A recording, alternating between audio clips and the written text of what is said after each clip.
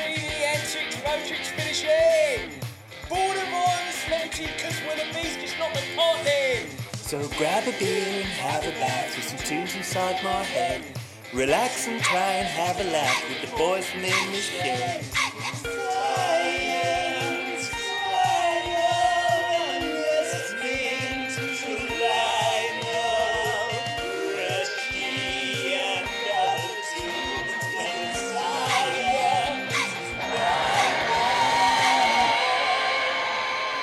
Hello, Steve. We're back. Yeah.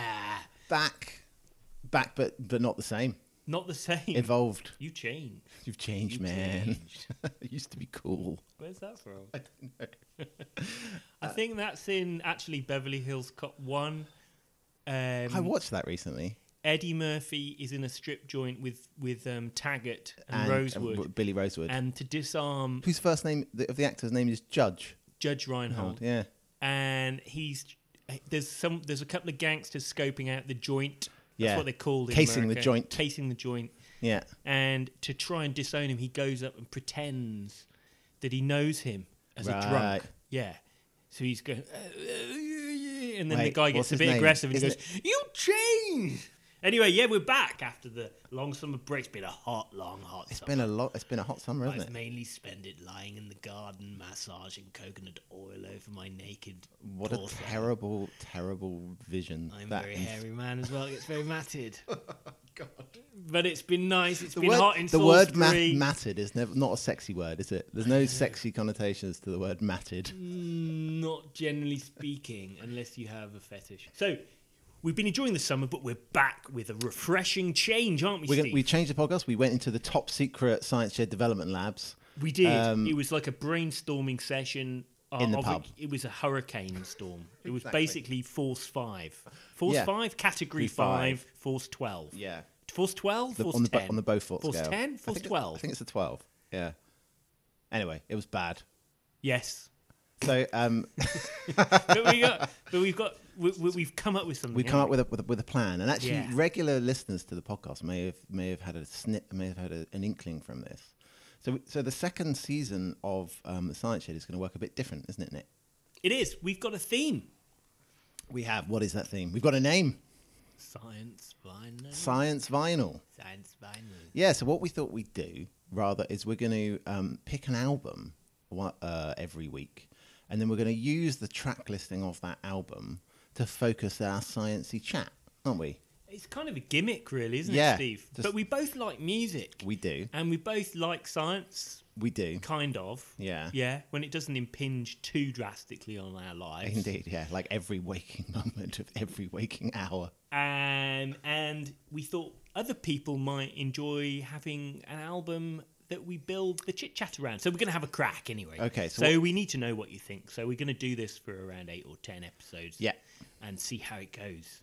Yep. So we're gonna. So we have to pick an album. So when you first think about it, we had to sit down together and decide what the first album Science Vinyl would be. Well, I don't think I had any input. You just chose it, and I said yes. Okay. Well, there we go. That's what happens in the Science Shed experimental lab. Steve comes in and says, There's "You can choose something. anything as long as it agrees with what I decide." I thought that was a good choice. Okay, so On what- another occasion, let's say if you picked an album, I don't know, let's think maybe Sting, his latest release. Exactly. I might have vetoed You might that. pick yeah. Although I do, What's wrong with Sting? I'm Stingy. reasonably Stingers. partial to What do you reckon Sting's mates call him? Do you reckon they call him Sting? Gordy It's Gordon, is that his name? Gordon. Right. Yeah, Not he lives Stingy. near me. Right. Okay. He lives in Does he really? Wiltshire. Well, he's got one of his many houses there. Okay. Don't know how often he's Have you ever there. seen him? Sting, no. Yeah. Yet. No. But I'll keep an eye out for him when I'm trotting over the downlands in my walking boots. See a Indeed. strange, thin bloke sitting cross-legged, naked on a hill. Yeah. after- Masturbating. well, he wouldn't. He'd be doing tantric Okay. activities with Trudy. Is that his wife? Trudy Styler, yeah. Well, He can go for like 11 hours. on celebrity He can go for 11 hours. where they live, and for someone you dismissed Sting straight away about him not being very good music, but you know quite a lot about him. Well, Sting is a fascinating character. Maybe we should. We're not focus on doing his Sting. He's a bit of a dick, to be honest. My friend was telling me once that because he's from Newcastle. Oh no, I've got this mixed up. It's not Sting. It's Tiffany. I'm thinking of Tiffany, the singer Tiffany. As in, I think we're alone she was now. performing in a Newcastle shopping centre, and someone threw a Dunlop trainer and it hit her in the side of the head. Was it Green Flash? I think it might have been, but he developed new respect for her because she just carried on. She carried on going. She'd been thumped. She just ignored it. So the only common part of that story with Sting was it happened in Newcastle. Anyway, should we have a go? All right, Crack on. So the Bends. Yeah. Oh yeah, we should say that. The Bends. The Bends. By We're doing the first album we're doing is not The Sting. Bends. It's the Bends by Radiohead. So The Bends was an album by Radiohead. Tell me more about the album and the zeitgeist of the world when it popped out of Tom York's bottom. Well, cast your minds back, Yeah. listeners and Nick, to 1995. And I went, I kind of think like, so what was happening in the world in 1995? So I was, what was Nick doing in 1995? This is when the Radiohead was released. I don't want to say. I was dyeing my hair blonde. Dyeing your hair like Tom York? Oh, did I? Yeah, like Tom York. Yeah. I was still mourning the death of Kurt Cobain. Right, of course. We were all It was mourning. a previous year, I right? was all wearing black. 94, April Yeah. 94, I believe he kicked the bucket. Yeah. What else was I doing? I did my A-levels. Is your I A-levels? went to university. In 1994? 95. Did you really? Yes, I did. Wow. Don't say it like that, you absolute git. I was 13. So these are the things that are happening. So John Major obviously was the Prime Minister. Was he?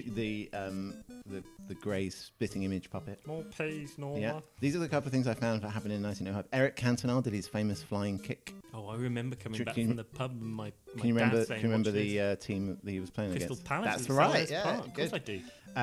do. Nick Leeson, the rogue trader, went to prison Did he? for destroying Barings Bank. Barings Bank. Was that long that was, ago? Yeah. Crikey, 1995. So yeah, so that's what was happening in the world at that point, and then Radiohead pop out this wonderful nugget of the Bends. I would call it a post-grunge masterpiece. So the way this is going to work. Steve? Come on. So there's a what we can do is Nick and I have divided up the tracks into odds and evens, and we're going to go through the album. For each one of those, we're going to do a bit of sciencey nugget that's kind of loosely, and I use the term loosely, related to the track listings. And then at the end, we're going to decide which is the best sciencey nugget, and then we're going to play that track to close the podcast. So Nick drew the short straws. He's going first. You've got the odds. So let's get on with it.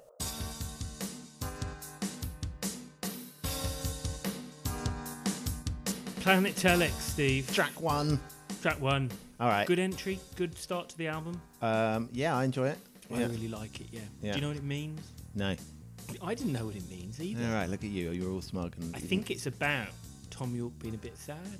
To be honest, I think you could say that about most Radiohead songs. That might be a running theme of this this particular album. Yeah. Didn't know what Planet Telex means. Okay. But Telex. Yeah. Do you know what Telex is? Is it some kind of electronic communication? So they wanted to call it Planet Xerox, apparently. Radiohead did. They want to call the track. Yeah, Planet Xerox? originally, but they weren't allowed to because of Xerox not allowing them to use the name. So they called it Planet Telex. So who do you think the first people to send text to each other were, Steve? The first people. So how do you define text? It wasn't me and you. No, it wasn't us. In terms of like electronic information. Automatic transfer of text from one person to another person. Okay. I reckon that was probably in the late 70s. No, it wasn't. It was in the 30s. In Germany, prior to the Nazis. Yeah, they started off and they had these things called telex. So this is a type of way in which people transfer text messages to each other. Well, like Morse code. Well, like, if you think about telegrams, originally that required an operator. So you had one person at one end of the line interpreting signals and wrote it down on a bit of paper. Telex is like an automatic telegram. Right. So you had one person with a typewriter at one end. Yeah. And typing then it in. and then someone at the other end Listening. where it automatically printed it out. No, you didn't even have to write it down. It So it's like a automatically robot. printed. That's what telex is. Okay. So it was going up until the 90s and may even be still in use. Huh. It's become a little bit went out of fashion with the advent of the fax machine, Of course. which is a very high spec innovation, isn't it? The fax. We all use fax these days. do Do you you know put what? fax at the bottom of your emails? No, I don't. track 2. Oh, right, the bends. So what made me think of the bends was obviously the medical condition, the bends. Right, I thought we could talk about the science of that.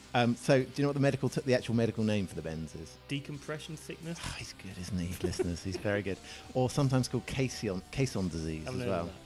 And so, for anyone who doesn't know, it's when well, you tell me what is the bends? At certain pressures, certain gases become less soluble. At all pressures, gases vary their solubility. Yeah.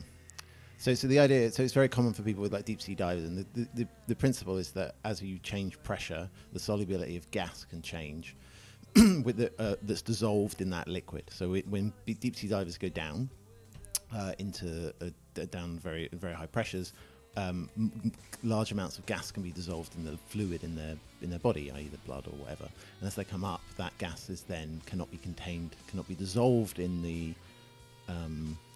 solvent anymore. It's kind of weird to think about it, right? So if you take like a pan of water and just boil it, right? Right. So prior to it boiling, it will do a thing called degassing, right? And what's happening there is all of the gas dissolved in the saucepan of water. So there's oxygen in the water. It kind of makes sense how fish breathe and stuff, right? But if you boiled water continually to get all the oxygen out and then put fish in it, they die.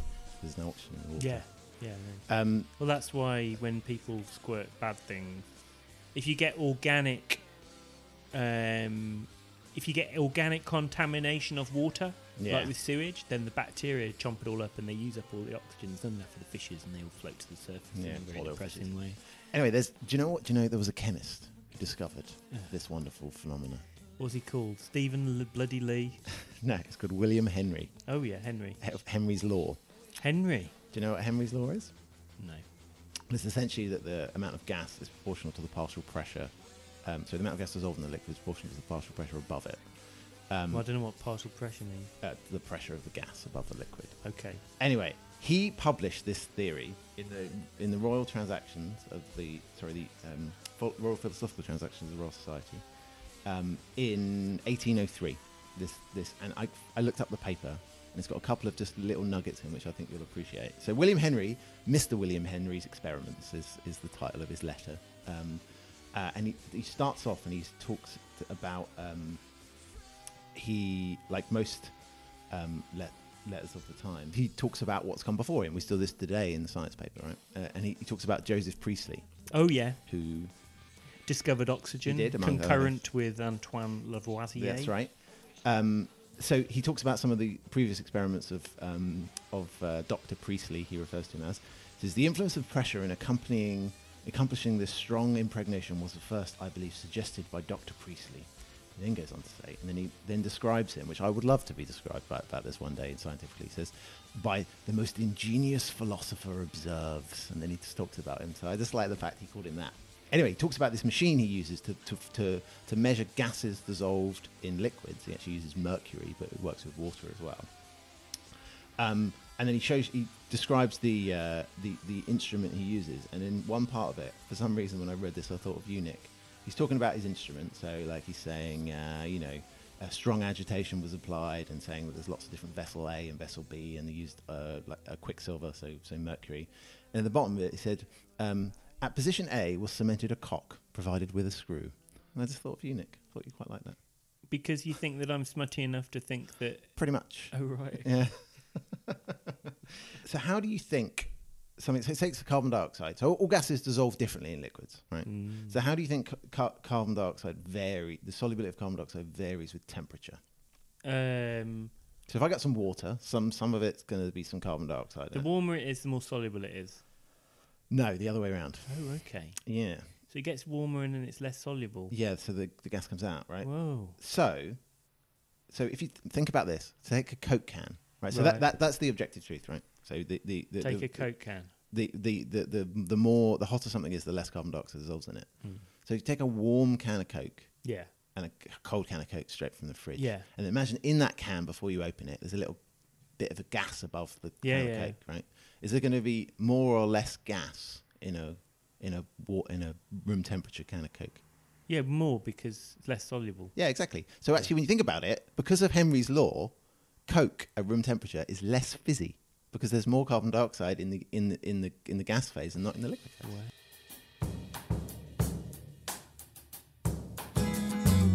Steve, this is a quick one. High and dry. Do you remember Evil Knievel? I do, yeah. Do you really? I remember. I don't know of him rather than remembering him. I had an Evil Knievel toy. He was like an acrobat, wasn't he? He was a stunt daredevil motorcycle rider. Yeah. Jumped over buses and things. Right. This song's about Evil Knievel. Is it really? 2 jumps in a week. I bet you think that's pretty clever. It's about, apparently, I read it, and it's about someone not being aware of their, their loved ones when they do ridiculous, reckless acts. I think. Well, there we go. Anyway, to follow on that fascinating piece of information, I've got some facts about Evil fucking Knievel. All right, hit me. The quick fire Evil Knievel round. Do you know why he's called Evil? Evil. What is evil? Because his agent wanted to call him Evil. Just evil. Just Evil. No, Evil Knievel. His surname is Knievel. Yeah, Mr. Knievel. Why doesn't it have a silent K? Just Evil Knievel. That would be brilliant. Anyway, he wanted to call him Evil, and then he's called Robert, I think is his real name. Said actually, no, I don't Bobby want Knievel. I don't want people to think I'm evil, so I want you to call me Evil Knievel, as if making that distinction was going to make him sound not evil. Yeah. We're just going to choose another homophone. Yeah. Evil. No, I don't want to be called evil. Oh. Put in E. Yeah. Evil. Nicholas. Steve, what's the next one? The next one is track 4, Fake Plastic Trees. Interesting. I think probably my favourite song ever written. Are you serious? Yeah. I think it's pretty average. No. And also, it was used at but the you end like of lots of Xanadu. TV commercials. Yeah. It was on a TV Sure, but thing. can't I have it? Can't you just leave it in my heart for me? Anyway, I was thinking about Fake Plastic Trees. Why is it your favourite tune? I just love it. Why? Because you have to know, I was 13 when this came out. Okay. So it's right? got a deep emotional meaning to you. Yeah, absolutely. Okay. Yeah. You were feeling a bit surly and Well, I was moody 13. and hormonal. Yeah, I was Hormonal. 13. Yeah, okay. Anyway, so I was thinking about. I started looking into. Well, actually, what I was looking at was trees, wood. So, what is wood, Nick? Do you know what wood is? Well, I think I do. But it's like a hard thing that you chop up and burn and sometimes build houses from. That's right. Yeah, I've been building a lot with wood recently. So wood actually is quite chemically is quite complicated, right? So essentially, it's a mixture of cellulose embedded in a matrix of lignin. Yeah.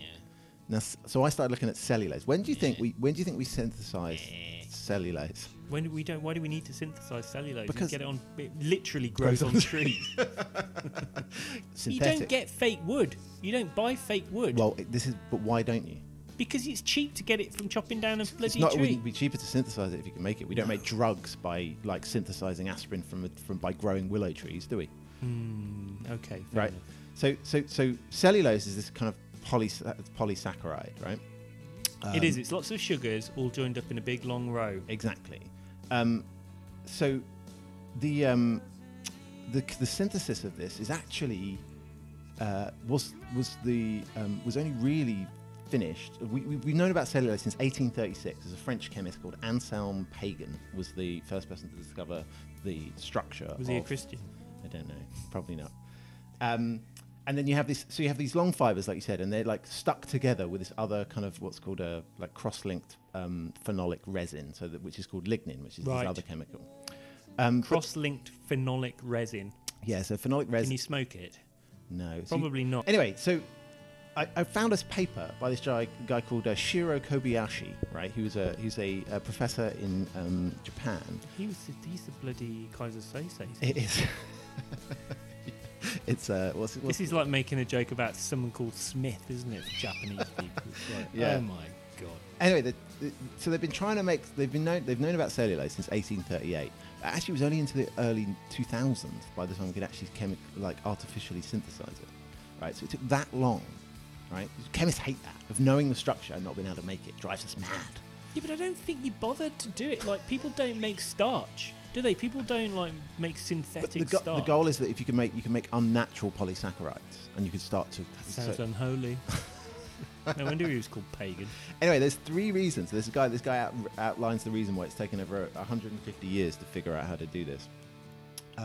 One is the stereo center. They've got a stereo center. So I don't know what the hell that okay, means. so there's about the chemistry. So there's a carbon in the middle of the structure of the repeat unit of cellulose. What, like a what? So, so these molecules are made up of carbon. And Yeah. Carbon. If a carbon atom is attached to 4 different chemical species, it's described as chiral. So it rotates light. So it's like a node. It's in the middle of like. Okay. Yeah. And it's really difficult because it's difficult to get the angles of all of the different compounds in the right place. I bet right? it is.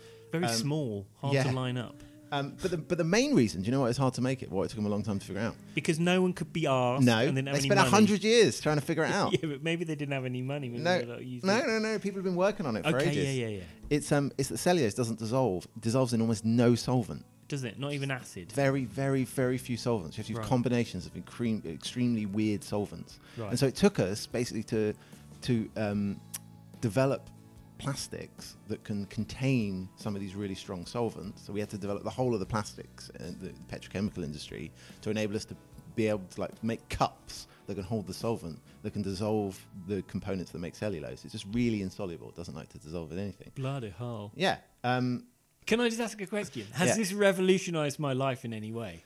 No, it's quite interesting. It is interesting. Not yet. So Where can I buy some? So they're all in research labs at the moment. So now a big area of research lab is It's a conspiracy. To the people. they're making these unnatural polysaccharides, which they're then trying to combine with lignin to make new forms and flavors of wood. Fuck me. Yeah. So fake plastic trees. Oh, yeah, good. yeah, I like you it. see where I went there? Yeah. I'm amazed I didn't immediately think that. Nick, what's the next track? Bones. Bones. You love Bones. I do like bones. I work on bones and I have an interest in them. Yeah. Specifically how they heal. Right. Are you And going to bones talk are about quite- that, or are you going to talk about something else? A little bit. I mean, bones Yeah. are quite interesting in their structure inside. Okay. why are they Because in interesting? big animals like humans, you have quite an intricate structure in your bones. Yeah. So you've got different types of bone. You've got trabecular bone, which is like a crunchy bar in the middle. Yeah. Or like that's to kind of save on weight. You have little So, struts. so where in your body would you have bone like that? You've got lots of trabecular bone at the top of your femur, where Right. it goes into your hip. So you want a lot of space, but you don't want it to be heavy. Is that the idea? You want it to be strong, Yeah. but not too heavy. Right. So what happens is rather than just having solid bone, Yeah. it has little struts inside Little it, hole. which like, are like a oriented. 3D printer. Yeah, if you imagine the inside of a crunchy bar, Yeah. I mean that's not quite the same, but it's similar. Yeah. It's light, but it's strong. Light, but it's strong. Okay. She's small, but she's strong. Anyway, so that's exactly what. So and different, like your bones in your legs is hollow. Right. It's got marrow in the middle, and that cuts down on the weight. What- But it's also what- strong because the what cortex bones- is a what very bones solid. don't have anything in the middle? What are solid? Oh, that's a good question. Ribs? I'm not totally sure. I think pretty much all bones have some kind Marrow. of cavity in the middle. Okay. Yeah, I think they all do. Don't take my word for that. okay. There may be exceptions. Anyway, generally they're hollow and they're designed to be light but very strong. Yeah. But even within the strong bone, so that's the solid bone, you have these little structures, and because bone is alive, it's like Flash Gordon. It's alive. Gordon's life. Exactly, the bone's very, very alive. So it's got blood vessels running through it. And it's Yeah. got these tiny little things, and they're called canals. Canals. Yeah, Haversian canals. And they've Just got little tubes. little tubes that run through the bone, tiny little tubes where blood vessels and nerves live. Yeah. And around those tubes is a system of rings. And if you look at them, like if you chop the bone and you look into it in a microscope, it looks like lots of tiny concentric rings forming a pattern. You know, like R-texting on the Yeah, ceiling. yeah. You'd hate R-texting. I don't hate you? R-text. We're in Steve's new flat at the moment, and I reckon you could do a bit of R-texting. Shut on the up. ceiling. So it looks like R-texting. Right. And basically, those little rings are kind of areas where the bone has been built. Yeah. So basically what happens is when bone changes, so bone is constantly remodeling. Yeah. It's constantly changing its shape to adapt to loads. So the more weight you put on the bone, the more strong it becomes. Right. This is why when astronauts come back, they've got all wobbly bones. Exactly. Yeah. Tennis players in the old days, Yeah. much thicker, something like 30% thicker forearms on their strong hand compared with their weak hand. Right. The bone grows because it knows there's more force there. Anyway, it remodels because these little cells called osteoclasts come along and chomp it up, and then cells called osteoblasts remodel behind it. And by doing that, they change the shape and the orientation of the bone to make it stronger in particular directions. Okay, makes sense. Exactly. Anyway, I just came across this paper, and it's someone who I know, but it was just quite a cool paper, and I kind of like feel a bit jealous. What's the Because- paper called? Oh god. Secondary osteons scale allometrically an animal humerus and femur.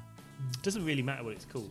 But basically what they did was they were interested in how these little circles, the Yeah. artexing, Yeah. scaled with animal size. Because a lot of organs scale with animal size. Like the So- bigger you are, the bigger your liver is, generally speaking. Right. Like so a blue whale's got The a massive bigger, heart. exactly, the bigger you are, the bigger your whole bone would be. Yeah. What about the tiny structures within it? Are they scaling with animal size as well? or are Yeah, they so do your not? tubes and the whole... So they wanted to find that out. Right. And certain things scale with animal size, certain things don't. Yeah. So your pancreatic islets, for instance, I don't believe they scale with animal size. They've got different constraints. Right. But certain things do. Anyway, they wanted to find out. And So it's what's too the long a answer? story. They do. So They the, scale so the to artexin certain- gets bigger in an elephant. Yeah. So if you look... So there's not more of the same size artex, that the artex has got bigger. Yeah, but they looked through so many. So what they did was they went to. We obtained access to the historical series of John Thomas Queckett's collection of microscope sides in the museum. Oh, I bet that's a wonderful place. We collected Bet it's full of, transverse sections from femoral humerus of mammalian species, total 61 specimens, 56 species. And for each of them, they measure them, and they've got all kinds of things here. They've got a dugong.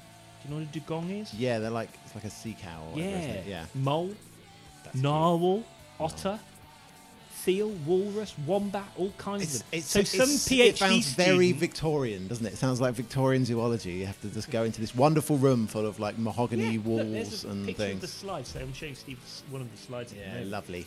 What does that say there, Steve? There's hippopotamus. Hippopotamus. It's It quite a written- nice written font in as well. handwritten. Yeah, but in like a serif font. Yeah, someone's. Yeah. Capital 3 font, and these are the Haversian systems. So if you look very carefully, These are the can you artex see things. these sort of artexy sort of patterns? I Each get of it. those holes. So we'll put this up later. But there's a little hole in the middle, and then there's sort of concentric rings around it. Yeah, that's cool. But it's fascinating, and they found that they do scale with animal size.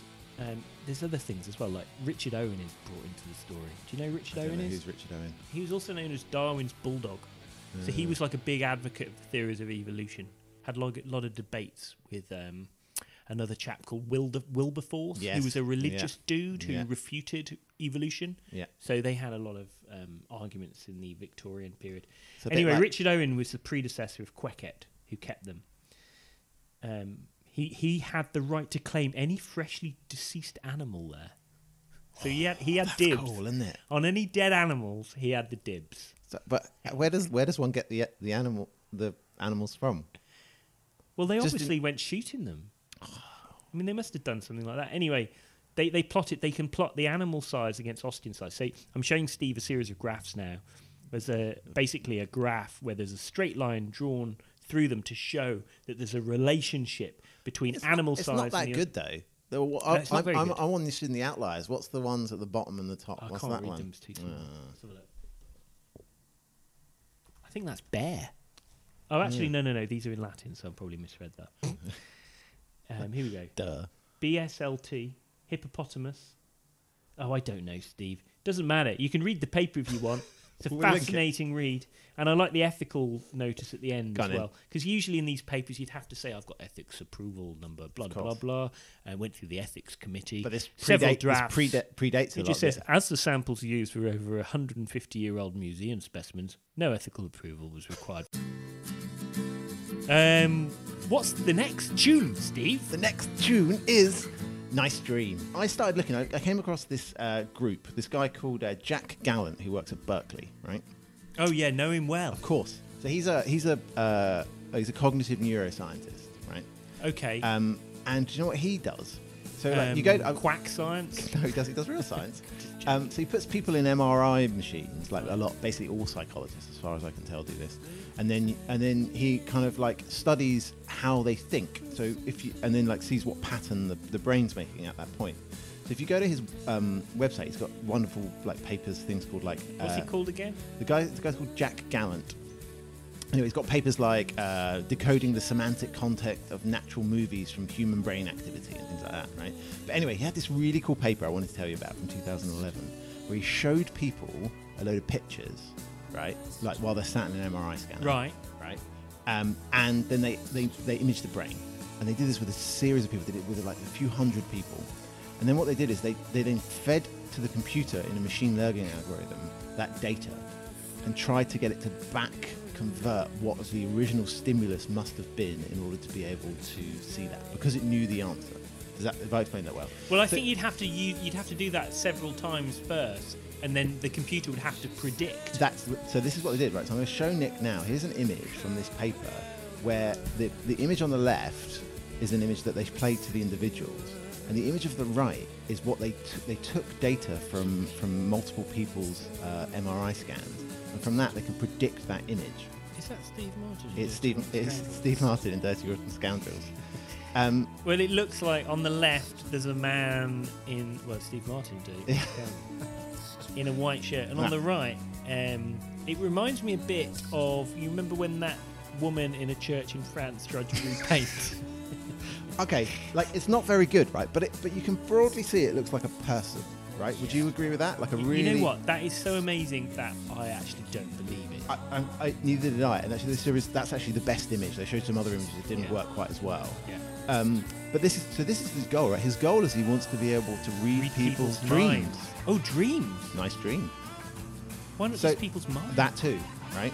But the goal is they want to be able to, just from looking at where water is in the brain. That's how I'm Sorry, but that is Isn't that fucking nuts? insane. Isn't that nuts? But I want to find out more about this, because I just cannot believe. I'll send you the paper. So basically, let me just get this straight. Yeah. There's 100. He's got this machine which he's trained. Here you go. Look, He's trained the machine. I'm going to show you the series of images that they used. And all of this data. So Nick's now looking at. So they're videos. They're not even just pictures. Yeah, and they can take the data from people's minds and then use that to recapitulate what they must have been seeing, just from the brain scan data. And I just cannot believe this, Steve. This is so insane. Yeah. So this is unbelievably insane. So this was taken from a paper called Reconstructing Visual Experiences from Brain Activity Evoked by Natural Movies. Hang on a minute. Let me just think. Can I just... Yeah. Look. Okay. So he's done some jiggery pokery with an MRI scanner. Yeah. So he hasn't done any jiggery pokery. He's just taken the raw data from an MRI scanner and he's fed that to a machine learning algorithm. So he's given it to a black box, like magic computer, black box, basically. No. Let me just go through this sequentially, right? So he's given people pictures. Yeah. Or videos. Yeah. And he's imaged their brains. Yeah. And he's said, well, the patterns that their brains are making in some way relate to the picture that they've seen. And that kind of makes sense. So, Mr. Computer, can you somehow relate those pictures to the things in the... Hang on. Yeah. The things in the brain to the pictures. So he's already done that. And then he's got a bunch more people. And he shows them videos and he looks purely at the patterns on the PET scanner, is it? No, it's functional MRI. fMRI scanner. And from those alone, they've been able to recapitulate exactly those. Right. That's so what it's he's done. not an individual. You have to sum it over multiple people at the moment, right? So, so they all watch. They all watch the same movies. But this is truly predictive. So they have. So in this case, we know the answer because you know what you showed them, right? So you showed them a picture of Steve Martin from Dirty Rotten Scoundrels. Yeah. And so but the learning's been done with something else. Exactly right. Oh my God! Isn't it cool? If that's true, I'm pretty blown away. I mean, this guy he's a professor at Berkeley. He's not like he's publishing these things. No, I'm not. I'm just saying that I find that so exciting. Isn't it amazing? I think that's so exciting that my first inclination is it can't possibly be true. Be skeptical. Yeah, it can't possibly be true. Exactly. So I'm gonna, Steve, that's really interesting. We'll link that. I'm really fascinated. Nice dreams.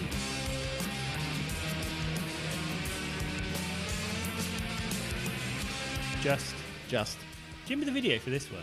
This is the one with the guy who's like standing and people walk up to him and then he says them something and everyone falls over. He's lying on the floor, and they come up to him. Oh, he starts off lying on the floor, yeah. And they come up to him, and he then they says like, I can't tell you, it's something really bad. yeah. And then you don't find out what he says, but then everyone's lying on the floor at the end. Yeah.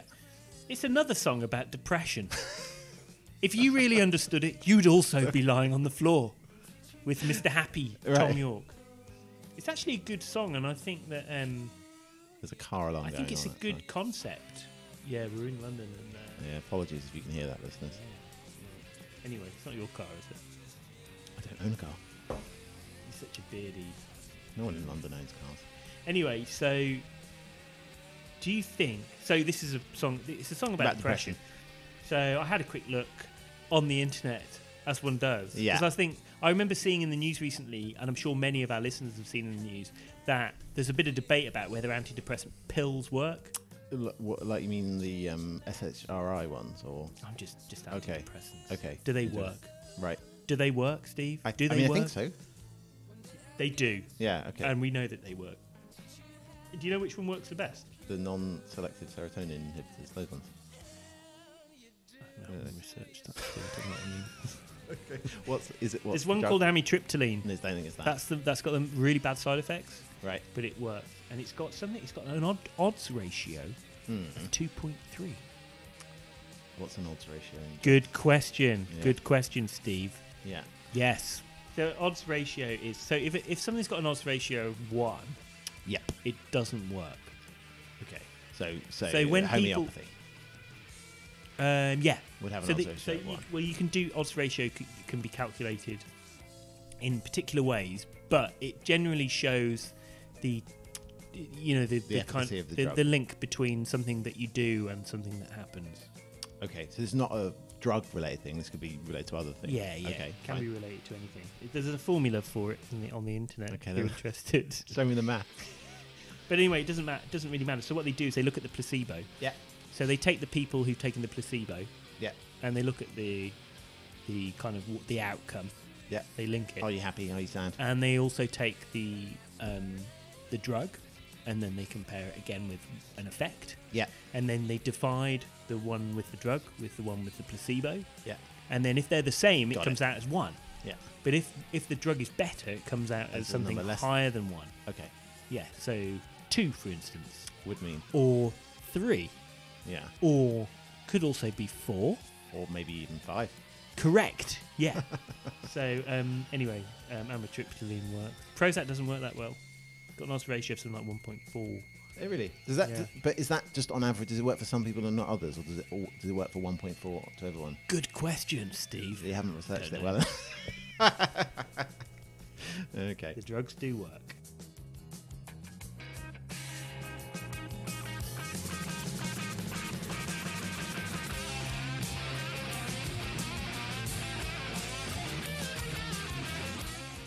My Iron Lung. Do you like that track? What's an, you know what? I think this is my least favourite track. Yeah, I don't like it very much. this and the next one. Is a Bulletproof. Yeah. is a kind of boring part of the album. For I me. agree. But like, to be honest, I'm quite happy for if you're going to put some boring songs in the album, track after track 6, but before the end of the album is where to put them. I think you're right. Because you want you dip in the middle and then finish strong. Yeah, often side 2 in the old days had a couple of weakies in the middle, didn't it? A couple Yeah. of fillers. Would it be side? I think they're probably post sides. Well, I had the Bends on I know. It was, obviously went on vinyl. cassette. Yeah. Oh, maybe. Yeah, they had Or on two CD. sides on cassette. It was so weird. Do you remember those days when one side would be a lot shorter than the other side, and you'd have to fast forward? There'll be like 20 minutes. It was so irritating. Oh It was God! like the most irritating. Oh! You know, a couple of times I put an extra track on. I put a bit of sticky tape over the little hole. Yeah. And recorded an Just extra track. just on. because. Yeah, even to this day. I'm certain still tracks- jealous of people that had like an auto turnover tape deck. I bet you had one of those, didn't you? 'Cause No. you're, like, You mean one that played backwards you as well? know as the one forwards? it would just finish one side and then just carry on playing. Oh yeah. No, Like that's my mate Steve had one of them. I was really jealous of it. Yours, Steve. Yeah, and my friend Steve. What? There's another person called Steve. There is on planet Earth. Anyway, my iron lung. When was the iron lung invented? What is an iron lung? I don't really know. I mean, imagining it's some massive device for helping you breathe. That's exactly what it is. Yeah. Do you know how it works?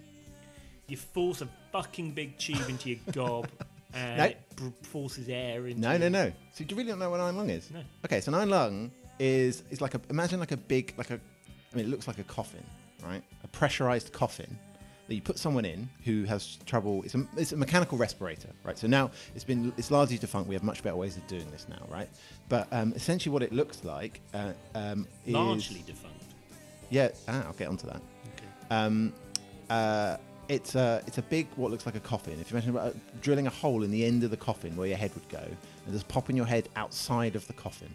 Oh, right, like a jockey getting ready for the doing the horse race the next day. So what you've got is like an airtight seal around someone's neck, and they can like see where they're going. But It's like a their really body, fucked up barber's cape.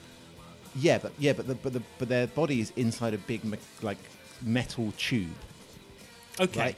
And then what happens is you vary the pressure. It's called these iron lungs are called negative pressure ventilators. You vary the pressure just like your diaphragm does when you breathe, right? So it lowers the pressure inside the box. So what happens is air and oxygen then flows into the person's mouth, whose head is outside of the iron lung. I see. And then they do the opposite, repressurize it back to atmospheric pressure, and then Cool. air just comes out. These were used a lot for things like botulism and also polio. So apparently in the 50s, like wards in hospitals had rows and rows and rows of iron lungs, when children specifically. Was this used like in to- the Matrix? Like Yeah, strange cocoons with heads sticking out. Yeah, so apparently, Help me. yeah, so it's sometimes called a drinker respirator or an Emerson respirator. Right. These are they're just the names of the people that help Good develop them. invention, though, right? Really cool. So So the history of these things is that in 1670, there's a guy called John Mayow, Mayow. He came up with the idea, of using differentials in pressure to be able to forcing air in and out of someone's body. But it took it took until 1832 for a Scottish physician, a guy called John Dalzell. Diel. No, Dalziel. Isn't that Diel? Or maybe. Dial and Pasco. Do you remember that TV Yeah. program? Dial. Is that Dial. okay. I think it's pronounced like they said. It's Yeah. like, you remember Ming Campbell? Yeah, Ming. Menzies. Menzies. Yeah, it's pronounced Ming. Oh, okay. I Like didn't know that. Dial. In 1832, right? Yeah. So it took us a while, and between then, for the original invention to it being Yeah. used, the first time it was used is in the early in 1928 in Boston Children's Hospital to treat polio. So it took, even after that invention, it took nearly 100 years after someone made a machine to get it into hospitals, right? Even though they know it worked, because that's how long things took then. Yeah, and obviously the I increase. thought in them days you could just whack in any old, just chop someone's head off. Yeah. Does that work? Yeah, it's really good for relieving leprosy. stress. Chop your head off. Yeah. So Yeah, have a go. Go on. So yeah, Let's apparently, crack on. But the thing is, there are some people that have chronic conditions. So in case of polio, they put people on iron lung. They have trouble breathing for about a week. Typically, these children in the 40s and 50s, when they had the rows of them, like the Matrix. Yeah. But there are some people that have chronic conditions, and there's a real issue. Is there are some people that are still in iron lungs today, right? What? Yes. Who? Right. So there's a study done, right? So in 1959, there were 1,200 people that were permanently. Permanently? Had conditions where they just were in What kind of an iron. life is that? Well, So you're just sitting in a tube yeah, in a your wall. head. I mean, you could be at home, I think, but if you have paralysis and you can't breathe for yourself. Now, but the issues is that for some people they're old and frail and they're in this iron lung. You kind of think Just take them out of the iron lung and put a Well, proper respirator on their some face. people. So apparently, some people that it works for them. The oldest documented case is a lady called June Middleton from Australia, who died. She was 83 and she lived for 60 years in her iron lung. Jeez. Yeah, impressive. Well, isn't it? I don't know what her quality of life is like. I really hope she had a nice quality of life. Probably not that good, but it's good to be able to choose, isn't it? Well, so the issue with this saying, so there's a real problem. So in 1959 there were 1,200 cases in the USA. 2001 there were 39 people still using these devices. In 2014 there were 10 people that were still using them. Right. So there's still people Who that the are hell makes them? They must be made in no a one. garage. This is the trouble. No So one they're does just anymore. Antiques. So now they're antiques, and there's a real issue because they need peoples with mechanical skill. Because obviously you can't just turn it off while you fix it. No, you can't, And they're just. So it's apparently a real problem is they're trying to find people with the specific skills to be able to make these things. Well, there you go, my iron lung. This is my least favourite track on the album. Yeah. Did you know that silk is kind of bulletproof? Is it really? Do you know how they know? Well, that I mean, silk- anything is if you put enough of it. If you had like Yeah. 10 miles of feathers, it would be bulletproof. Yeah, that's true. Yeah. Yeah. No, you're right. Yeah, air. Yeah, exactly. Just make sure you're surrounded by about a mile of Air. air. Completely bulletproof. Yeah, but anyway, this is apocryphal, but probably I don't know. Maybe it's true, but apparently someone got shot in some kind of bar fight, Yeah. and this is a good story. Apparently somebody. Peer-reviewed science. Well, no, it was Easily Charlie. digestible. It was Charlie Storms. His name was. Stormzy. He was a gambler. Okay. Stormzy. Chaz Stormzy. I think he was attacked by ZZ Top. That's my attempt to be gangster. I was trying to think of a gangster name. that was the most And then gangster came- name. I was thinking of Jay-Z. So I came with ZZ. And after it said ZZ, I had nowhere else to go apart from to pop top on the Yeah. top. Or Zizi, you'd think as a footballer. Man with white beard. Anyway, he got shot apparently, but the bullet killed him. But the bullet remained encased in The silk. Yeah, it went He through. was wearing a silk shirt. I think a hanky. That's So the- bollocks. It's got to be bollocks, isn't it? What was the bullet size? Did it say what was the caliber? No. 22 or something? No. Yeah. Right. I mean, I did read this on Wikipedia. Oh, it must be true. But anyway, yeah, I mean, but silk, actually, in all seriousness, Yeah. silk is a very strong material, as you know. I mean, spider silk, for instance, is Yeah. higher strength than steel, Tensile, yeah. tensile strength than steel. So they're very strong materials. And actually, Archduke Franz Ferdinand forgot his Of the band? silk bulletproof top. Right. No, not of the band. What, the art house rocker from the 1910s in the Balkans. But basically, yeah, he if he'd been wearing his, it was apparently 8 ply. 8. That's So it was a silk shirt with 8 layers. of silk. Yeah, but it's Sounds so expensive, strong. man. Apparently it's so strong that it can deflect bullets to some extent. Wow. There you go. Black Star. So this is probably something that you enjoyed doing. This one. Is it something to do with black holes? Well, it's funny you should say that. So a black star, or a dark star, as it was also referred to, is the classical equivalent of a black hole. So like you can just explain it with like just Newtonian physics. And it was first postulated. So the idea being that if stars get heavier and heavier, at some point they're going to become so heavy that the light can't escape the pull of the gravity associated with them. But in them days, light didn't have any mass, and no one knew how fast it went. Yeah. So this is pre-Einstein. People were hypothesizing this idea of these dark stars. They call it the semi-classical gravity theory. But it was just a quick one. So John Mitchell was the first person to hypothesize a dark star or black star, published in the Royal Society's Philosophical Transactions in, have a guess. 1698. 1784. Oh, Isn't that cool? Yeah, that's amazing. So, and it took until basically Hawking radiation for us to believe, which is like the black holes exist. But someone had thought about it in 1784. And actually in that original letter, John Mitchell said that because it's dark, how are we going to see it? He suggested looking for binary stars, whereby one star would be bright, but you could infer the fact that from its movement that it must be near something really heavy.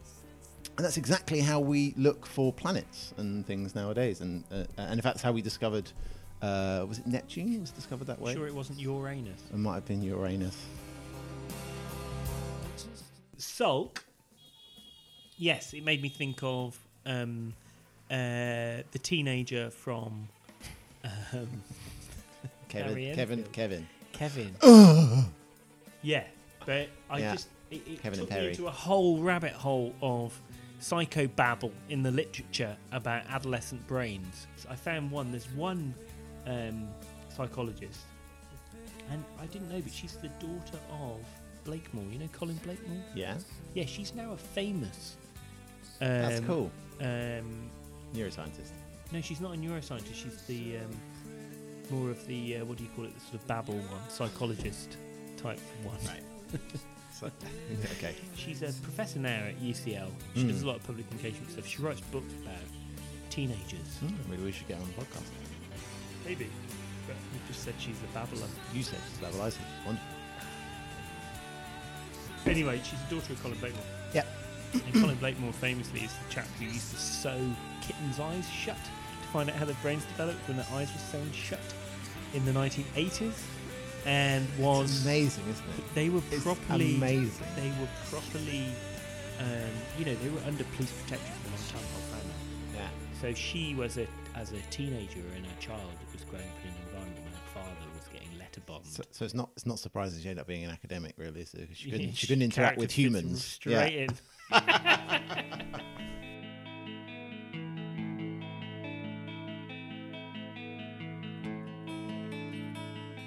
Street Spirit, Fade Out. Okay. That's a banger, isn't it? Should we fade out? So I'm not going to talk about science on this because I want to talk about popular culture on this Okay. one because I think it's cool. Okay. So do you remember the video for Street Spirit? Of course I do. It's a great video. It's a great I think video. it's an Airstream caravan, and the characters, the band, sort of run around, and then suddenly they go in slow-mo. That's right. It's all shot in black and white. Right, remember? So It's another cheery number. it's the To round off the album, they thought, well, we'll go off and end in a bang. we'll get the shuffle on. Yeah. Get the canes out. Exactly. Do you know what I mean? Everyone just Yeah, like yeah. heel clicks off into the sunset. Exactly, yeah. Yeah, exactly. Do you know? I was kind of looking at it. So the video there was directed by a guy called Jonathan Glazer. Yeah, very famous director. Do you know? subsequently, Do you actually. know what other music videos he directed? Because this got me in this whole nostalgia kick when I was trying to find some science to talk about. But actually, I think this is just a wonderful thing. So he directed Virtual Insanity. Remember that? Yeah, That is a the one great on music the, video on the moving floor. On the the floor. Yeah. He directed Cosmic Girl. Is this By this is Jamiroquai. purely Jamiroquai. Oh, yeah, there were two from Jamiroquai, but that was also a very iconic video of him Exactly. driving cars. Karma Police as well by Radiohead. They also directed that. Yeah. Remember that video? Do you know what film he directed? Sexy Beast, which is why I was going to I bring think that is one of my it up. You favourite. absolutely love Sexy Beast, don't you? I do, because my main You thing. just like the swearing. No, it's the character played by Ben Kingsley, Yeah. who is just. It's the most awesome character ever. The most frightening character. The short, scary man, the kind of yappy type dog villain, is definitely the most scary, I think, right? Because they've got a screw loose.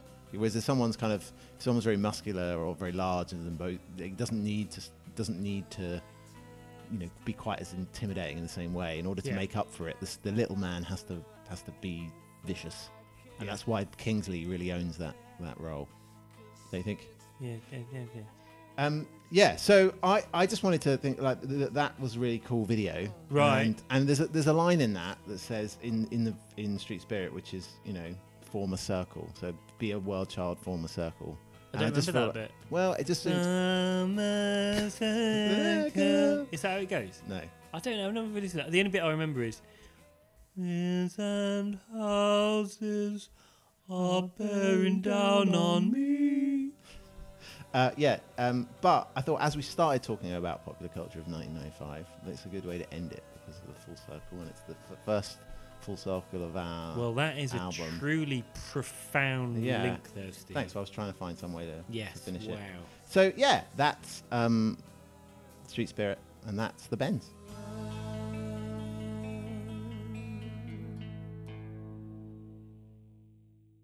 All right, listeners, you've heard all of our science nuggets for the track listing of the Bends, but what you've really been waiting for is an adjudicator. Hello. It's Brian. Hello.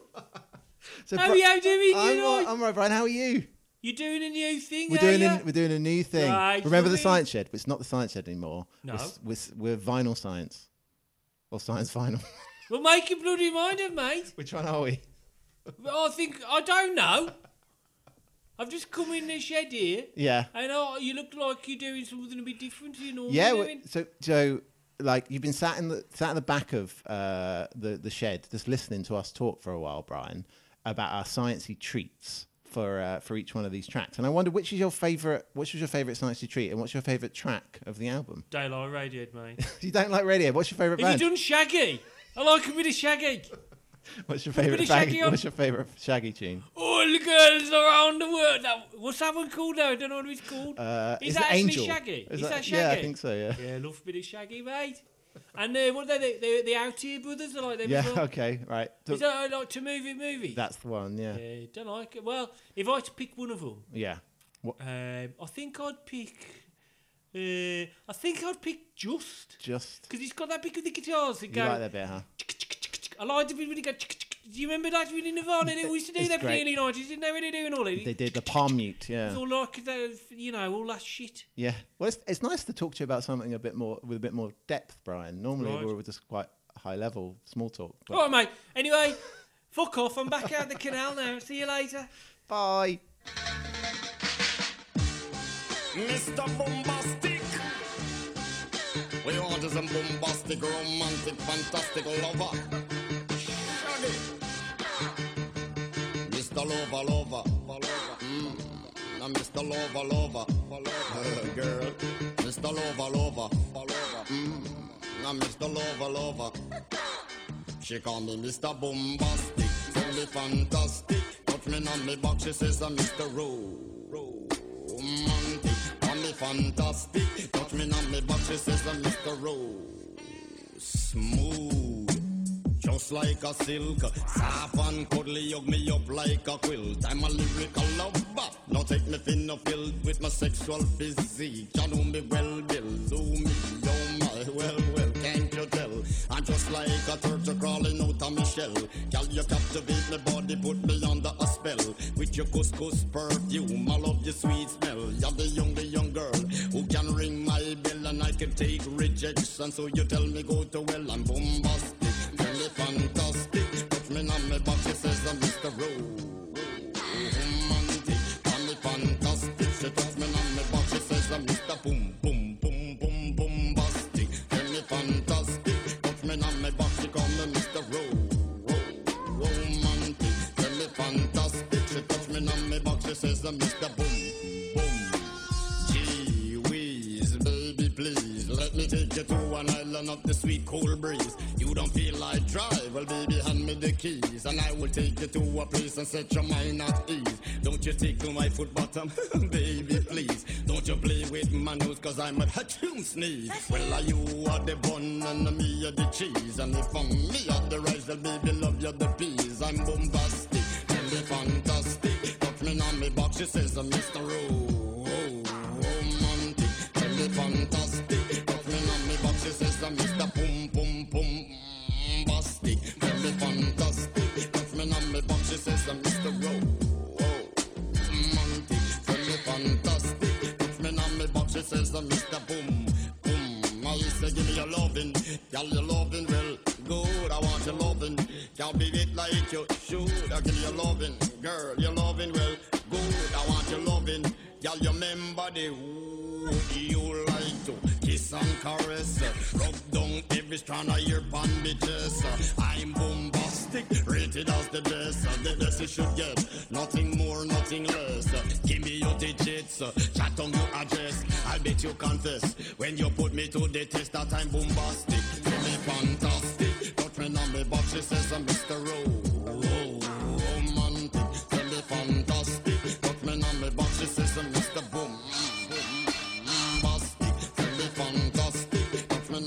She says I'm Mr. Romantic. Tell me fantastic. Touch me on me back. She says I'm Mr. Bombastic. Why? Girl, your admiration, it lit me from the start. With some physical attraction, girl, you know to feel the spark. I want a few words. Now go tell you no sweetheart. Now go lava, not chat pure fart. I'll get straight to the point, like a aura dart. Lay down in my jacuzzi and get some bubble bath. Only song you will hear is the beating of my heart, and we will and have some sweet pillow talk. I'm bombastic, tell me fantastic. Touch me on the box, she says I'm Mr. Romantic. Tell me fantastic, she tickle up my box, she says I'm Mr. Boom.